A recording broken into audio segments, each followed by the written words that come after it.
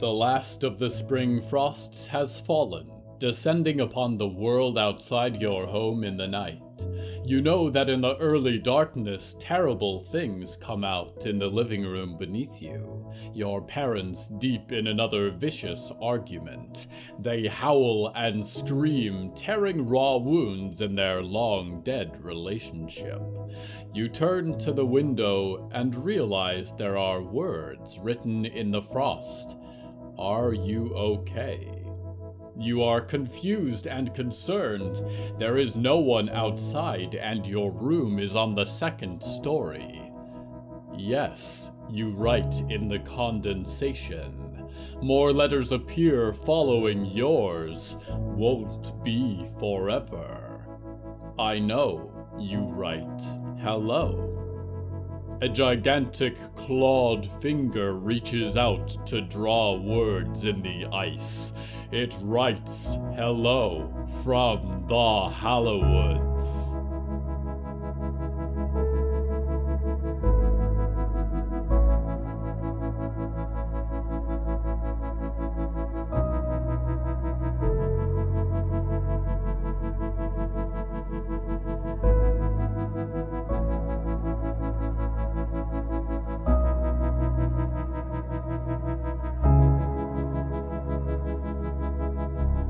Right now, I'm in a lightless room. We've been here before, and for its only living inhabitant, it is also getting old. For its many dead inhabitants, it is home. There is a point when you become unmoored from the rhythm of reality, disconnected from its orderly beats. In places like these, time passes in strange measures, and the indicators of the day are absent. The theme of tonight's episode is sunsets.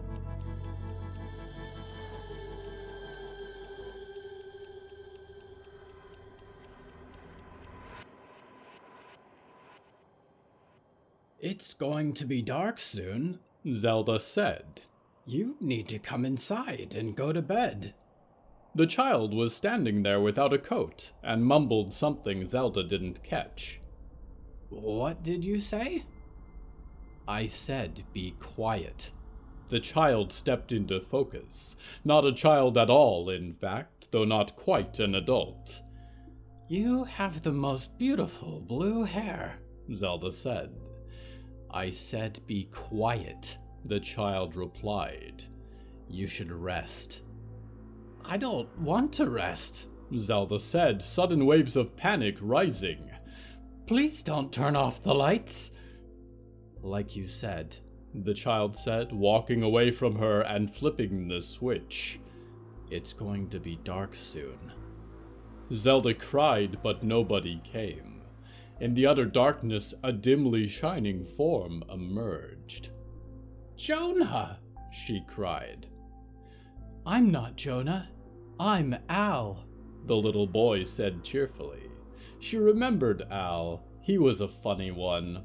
The fact that he had no skin on didn't seem to bother him much, and his little paper crown sat askew on his head.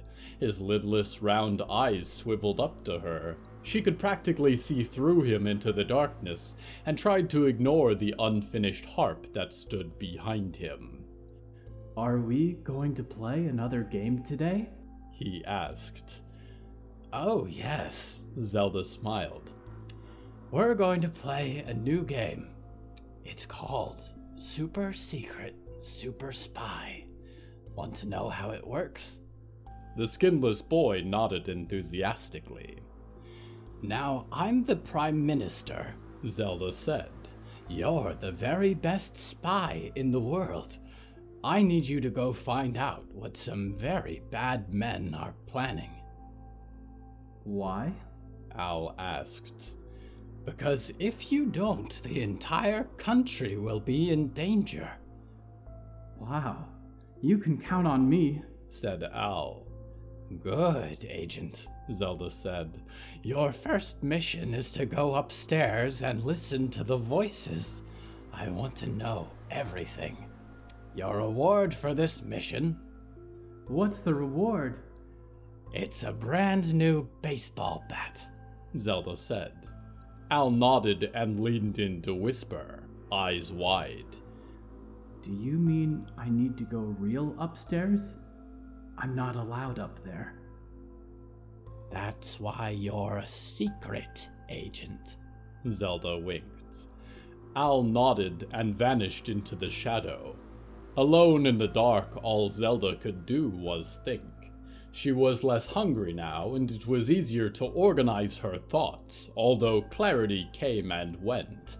At least in the shadow she could not see the unfinished harp, or wonder how long it would be until she became a part of it. She wondered if she would be like Al and his little drum.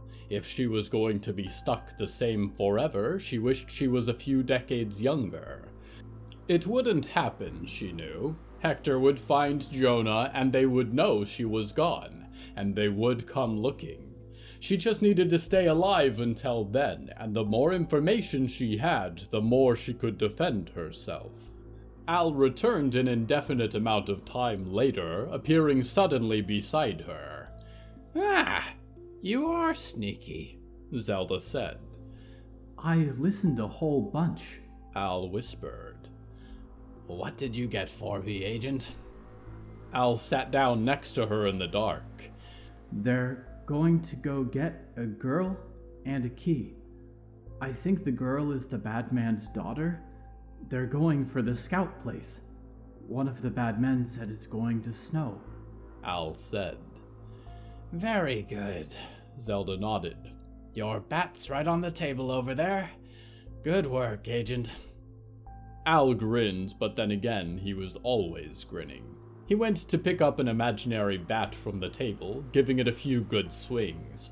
Imaginary items had become a commonplace part of their interactions. Thanks, boss. Zelda smiled. She did not know where Solomon's house was located, but she guessed they would be gone on that errand for at least a few hours. She tugged at her hand. She had long lost feeling in them, but that blue-haired child had undone the binds, bandaged her wrists in fabric, and wound the wires back up much looser than they had been before.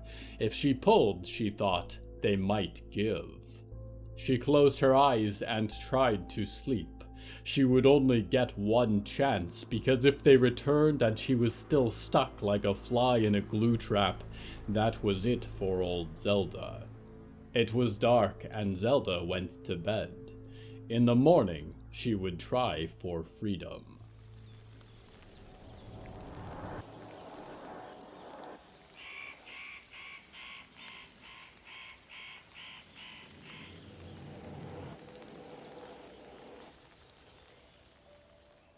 If you dwell in the Hallowoods, some knowledge of biology will help you a great deal.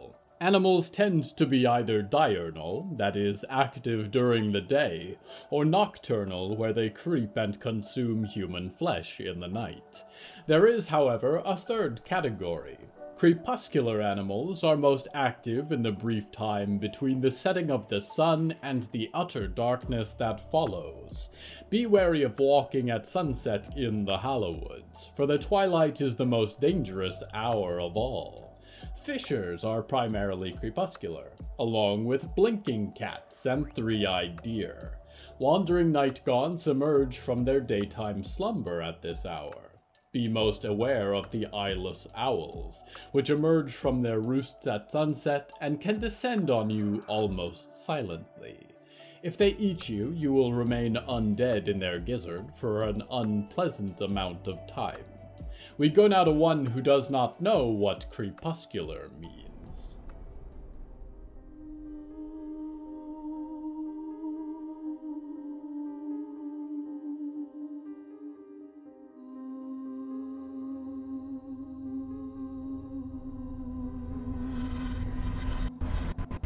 What does crepuscular mean?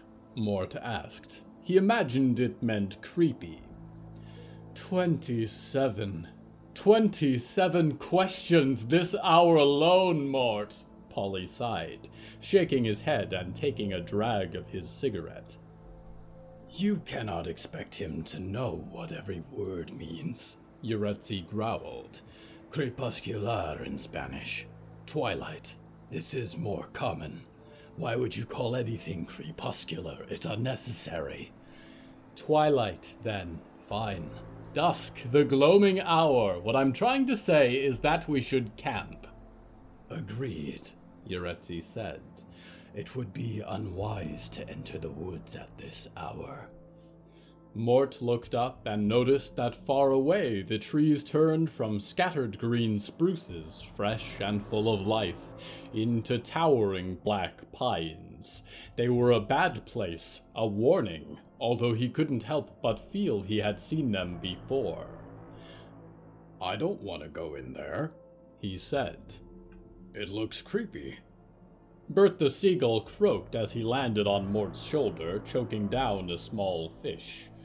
That is exactly where we're going, Polly said, twirling his umbrella at the distant forest. And you'd better be ready for a fight. I don't want to fight, Mort said in surprise. Why would I fight? Yaretsi watched with hungry interest, gathering materials for a fire. Out there, Polly pointed into the towering forest. Shining like a beacon in my brain is a stockpile of souls concentrated in one person. Souls fall through the cracks left and right these days, but whoever carries all that fire is quite intentional about it. We're going to find them and tear them apart. Abuse of power is negated, I get a promotion before my next assignment, and the end of this age can proceed without incident. Tiff would have handled this in his glory days, but I figured I could use some air. And he was retiring, wasn't he, Yaretsi? That is why I need you, Mort. Me? Mort said. He never quite understood Polly's business. Why me? Polly rapped on Mort's large metal claw with his umbrella. You are a weapon, Mort, through and through. You were made to kill things like that, or things like her. Polly nodded towards Yaretsi. Or things like you, Yaretsi hissed in return. Point is, Mort, you're along for the ride. I just need you to do your job. In this case, it's to help me dispose of a monster. I don't want to dispose of anybody. Maybe we can be friends, Mort said hopefully. Polly snapped his fingers and the pile of tinder burst into flame, almost the same color as the sunset sky above. Don't you worry about it, Mort. It'll be over in a flash if your immense strength is any indicator, and then you can go do whatever you want. Go back to sleep in the ocean for all I care. I want to stay with you, Mort said, and was surprised that the words had left him. He kept his distance from the fire, finding a boulder to sit on. You're my friend. Unfortunately, I have a deal to uphold with Yaretsi here. I believe it involves her eating the heart of this physical body of mine. Liver, perhaps? I'm a veritable buffet, but it's an unpleasant choice of ingredients nonetheless. Do you have to do that? Mort asked Yaretsi. She glanced off into the trees, looking confused. She seemed small without her wolf features, a little brown woman in the dying light. Don't try to make me the bad guy here, demon, she snapped at Polly, who grinned and blew a puff of smoke from his lips. All in good time, Mort. I'll admit you are both surprising. I did not expect to enjoy this journey, any part of it. I hate this world of apes and birds and frogs, but you two are at least entertaining, and I think I may even miss you when I go back to the industry. I want you to stay, said Mort. I have obligations, Mort. Why? Mort said. He was getting indignant. All he ever got were more questions, never answers. He was sick of just being expected to do whatever he was told without any explanation. He never got to make his own choices. He slammed his claw down on the boulder, creating a resounding sound that echoed into the evening. It was oddly satisfying. Polly and Yuretsi stared at him in surprise.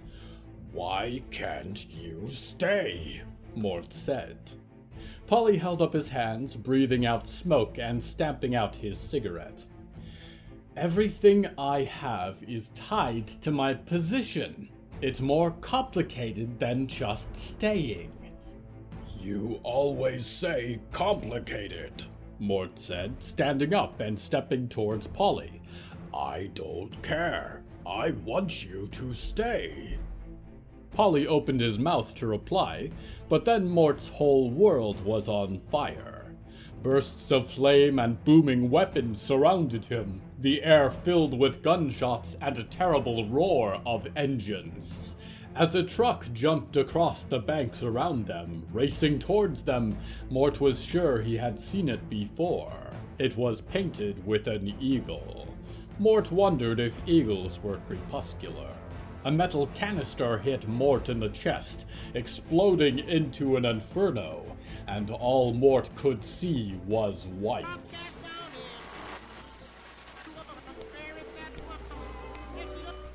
I am Lady Ethel Mallory, here with a security announcement from Botco. Despite the best efforts of Mr. Botulus and his dream security teams, the Stone Maid terror continues to ravage our precious dreaming boxes. Rampant acts of sabotage, vandalism, and destruction have spread across the Prime Dream. We have had enough. All of us have had enough.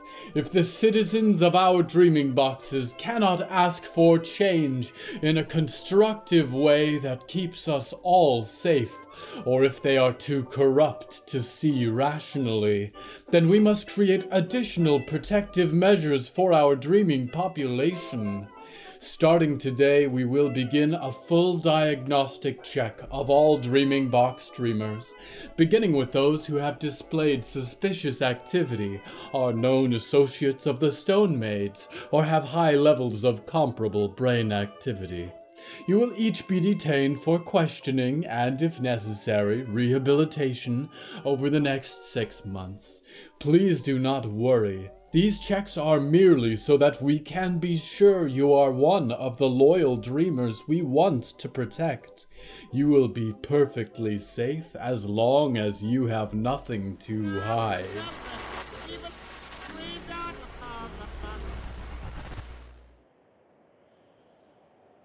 Dreamers, I fear for anyone in a dreaming box. It should come as no surprise that Botco exacts a terrible price. This has always been true. We return now to Mort. The world around Mort was too bright, and there was shouting all around that confused him, and he was very unhappy. He sat down on the ground and cried, although he could not breathe, and that made him even more upset once he realized it. Beyond a wall of fire, Mort could see a shape that might be Polly, and an umbrella flying open. On the other side of him, Yuretsi had all her teeth and claws out, and was thrown back by a flash of light. A cluster of armed men leaped over the bank, wielding rifles and gleaming silver knives. "Mort, help him!" she roared, leaping into the trio and tearing a man's head from his body like snapping a twig. Mort looked up, and several soldiers in painted helmets were closing in around him. The guns they held rattled bullets against his chest and struck the glass barrier that held in his skull. It shook unpleasantly under the impact. "Stop it!" Mort shouted. "That's not nice."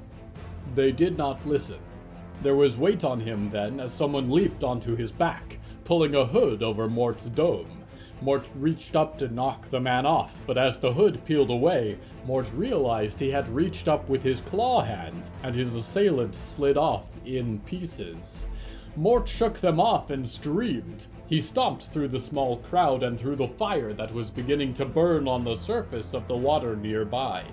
He ran without stopping, looking for Polly. Polly could tell him what was going on. Polly could tell him what to do. It was getting dark now, and there was a flash of orange light from up ahead, lighting up some of the black trees. Mort hesitated, but he could not wait here. He charged into the trees, pushing branches aside. "Polly?" he cried. "Where are you?" Another flash of fire between the trees in the distance told him where to go, and he kept rumbling forward. "Where did you go?" Mort yelled. Up ahead he could hear sounds. "Don't come any closer if you want to keep your life, insect," Polly was shouting. Mort stopped and stood for a moment before he realized Polly was not talking to him. Polly screamed then, and Mort went tromping in his direction. He broke through a row of dense bushes but could barely see between the black trunks in the dark. He caught a glimpse of Polly as he stepped between the trees farther into the forest, clutching his shoulder. "Polly," Mort shouted. "I need help. What should I do?" He could not see Polly ahead anymore, and Mort rushed around a clump of dark pines, finding himself alone again. Still his voice echoed from the trees beyond. "You have no idea what you're dealing with," Polly warned, and Mort spun around to find him brandishing his umbrella. He was backed up against a tree, and standing in front of him was a man wearing black clothes and a helmet. He held a long silver knife and had several weapons strapped to his back. Polly pulled a dagger out of his shoulder and shrieked as he did, and the man stepped towards him. "No!" Mort screamed, stomping towards Polly. The man in black swung for Polly's arm with the blade, and the umbrella fell out of Polly's hands. The man in black snatched it up and began to run as Mort broke into the clearing. Polly bent over, mud soaking into his floral suit. The wounds in his shoulder flickered with an orange light. "Are you okay?" Mort asked. "It's gone," Polly sobbed. "My umbrella is gone." Mort stared blankly in the direction the man had gone. The umbrella was Polly's favorite thing. Mort did not own any things, but if he did, it would probably make him sad to lose them. A feeling was rising in Mort that he wasn't used to. He was angry. This man had just burst in and ruined their night, and hurt everyone, and stolen something that didn't belong to him. Mort found himself bursting through the trees, snapping their trunks as he vaulted through them. He quickly caught up with the man in the black helmet beyond a twisted veil of trees, and the man whirled around with the umbrella in his hands. "You back away now," he roared, "or I'll use this on you." He waved the umbrella menacingly. "That belongs to my friend," Mort said, and stepped towards the man, who was trying to peel open the umbrella. He couldn't seem to manage it and gave the mechanism several hard thrusts. "Give it back and leave us alone," Mort bellowed. The umbrella arms cracked open, red eyes opening in the fabric. "Last chance," the man shouted, lifting the umbrella towards Mort. "You're not listening to me," Mort shouted, and as he did, realized he was raising his huge metal claw. The man opened the umbrella, and for a moment Mort was worried as the flaming eyes appeared across its sections. Their attention, however, was fixed backwards at the man, and Mort realized the handle was glowing as if it were red hot, and the man in the helmet was screaming then, holding it outstretched, seemingly unable to let it go. Mort walked up to him, and before he could think through what he was doing, his claw had snapped shut around the man's hand and cut through it like paper. The man in the black helmet collapsed against the tree, holding the smoldering remains of his wrist. The umbrella collapsed, the small gloved hand tumbling away from the handle as it fell. Mort picked it up, and as he turned to stomp away, a new feeling rose in him. He felt good. "You ain't seen the last of me," the man screamed, throwing away his helmet. One of his eyes was scarred over, and his face was twisted in agony. "I'm Rick Rounce, and I'm gonna be back for you, you hear?" I'm Mort. Goodbye. Mort said simply, and kept walking into the dark woods. For once he had no interest in being friends.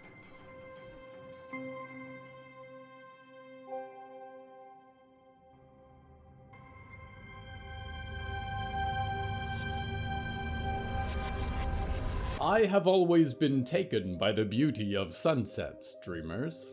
In essence, they are a laughable thing to romanticize. Oh look, a star is moving exactly as it always has, and the mass of minerals on which I stand is moving around that. Isn't it beautiful?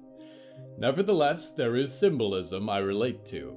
There are mornings full of light and promise, and the days run long and joyous until they finally pass into night, and the day is forgotten. Just the same, humans have enjoyed the dawn and the daylight hours of their kind, and you have brought about a night that will envelop the world for generations.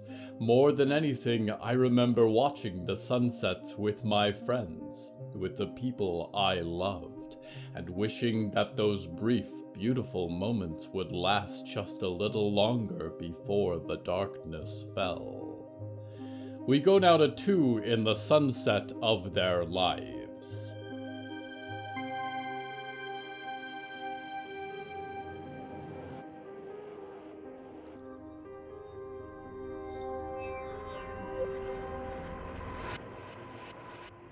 Should I pack 12 bolts or 16?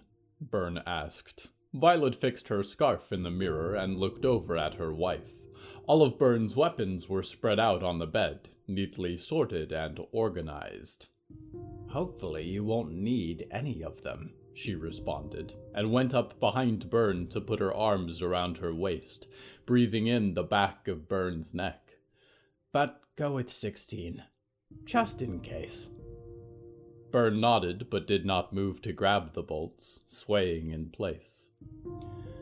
I don't think I can take much more excitement like this, Bernie Bear, Violet confided in her wife's neck. Byrne turned around, putting her arms around Violet. She relaxed a little, although the daylight vanishing outside did not help. We've made a good run of it, Byrne said. We used to be some cool young ladies, out running Botco, fighting dumb preppers and raiders, building a home up here. I know it ain't quite the home you dreamed of. Violet stood on her tiptoes to kiss Byrne. Her lips were chapped like always, and her breath smelled like licorice, but nothing felt more like home to Violet. It's exactly what I dreamed of, she said. Then we'll keep it safe. One more night, Byrne said, releasing Violet and inspecting her hoard. What do you think will happen? Violet whispered, sitting on the bedside, carefully moving an oversized hunting crossbow and a very old pistol. I like Walt's plan in that it keeps the instrumentalist away from us. Away from you, Byrne said. And is better than waiting for whatever the instrumentalist does next. I bet that old buzzard has been out there scheming. I don't want to know what about. But Walt's taken the fight into those awful northmost woods, and we won't be there to help him. It's just him, Riot, and Old Tall and Spooky, and the Ghost Boy if he counts in a fight. I don't know how much any of them know about fighting ghostly ladies. Byrne pointed to the scorch marks across her face. Clearly, I don't know anything either, though. And on top of that, I just know Botco is out there somewhere, watching us. You think? Violet looked out the window. They left a note for Riot in her mom's bunker there. They were expecting her, Byrne said. I bet you they've had eyes on us ever since. They want her, but my guess is they're waiting for something. Not sure what, but I'm shooting down any drone I see. Violet nodded. Do you ever regret taking her? She asked. Don't reckon I do, Byrne said. It's why we started this home of ours. Save good people from the world out there. Teach them how to survive it. Hang on to the little bit of sweetness left in the world. Byrne kissed her wife's forehead.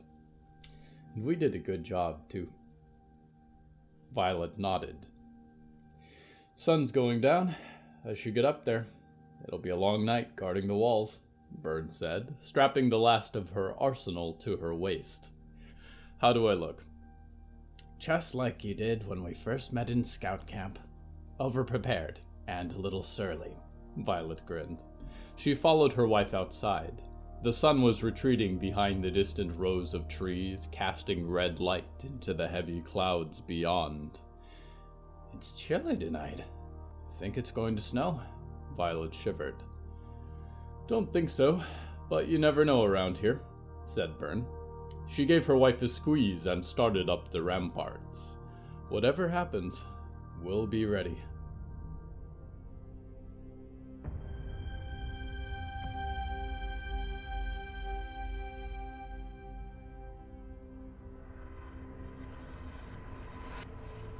Sunsets.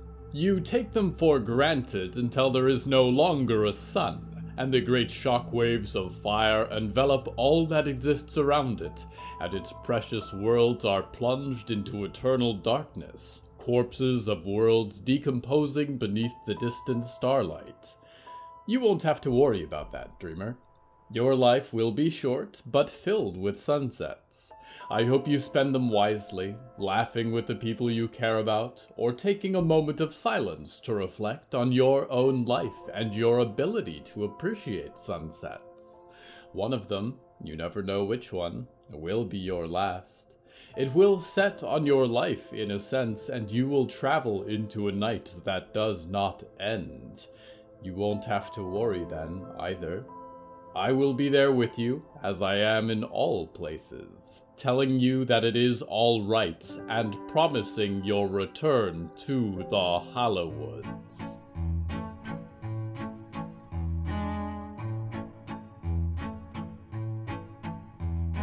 Hello from the Hallowoods is written and produced by William A. Wellman. Hello, that's me. If you enjoyed the show, please don't forget to follow it and share it with a friend. The bonus story that goes with this episode is called Sunflowers, and is available on the show's Patreon at patreon.com/Hallowoods. Because we operate without ads or sponsors, our supporters are all that keeps the show going. Plus, supporters get weekly bonus stories, behind-the-scenes content, exclusive merch, and even more.